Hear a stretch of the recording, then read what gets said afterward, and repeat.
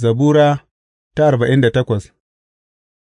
Waƙa ce, Zabura ta ’ya'yan Kora maza. Ubangiji mai girma ne kuma mafificin yabo, a birnin Allahnmu, dutsensa mai tsarki, kyakkyawa ce cikin tsayinta, abin farin cikin dukan duniya, kamar ƙwanƙoli mafi tsayi na Zafon ne Dutsen Sihiyona, birnin Babban Sarki. Allah yana cikin fadodinta; ya nuna kansa mafaka ce gare ta.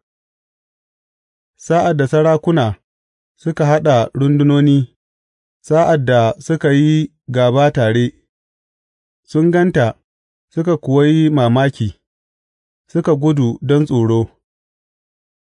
Rawar jiki ya kama su a can, zafi kamar na mace mai naƙuda. Ka hallaka su kamar jiragen ruwan Tarshish da iskar gabas ta wargaje.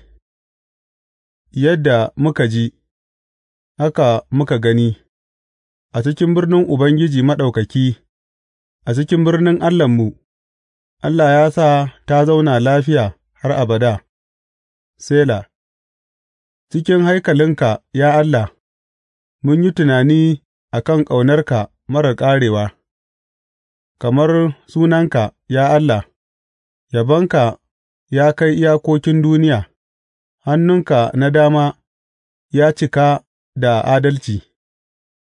Dutsen Sihiyona ya yi farin ciki, ƙauyukan Yahuda suna murna saboda hukuntanka.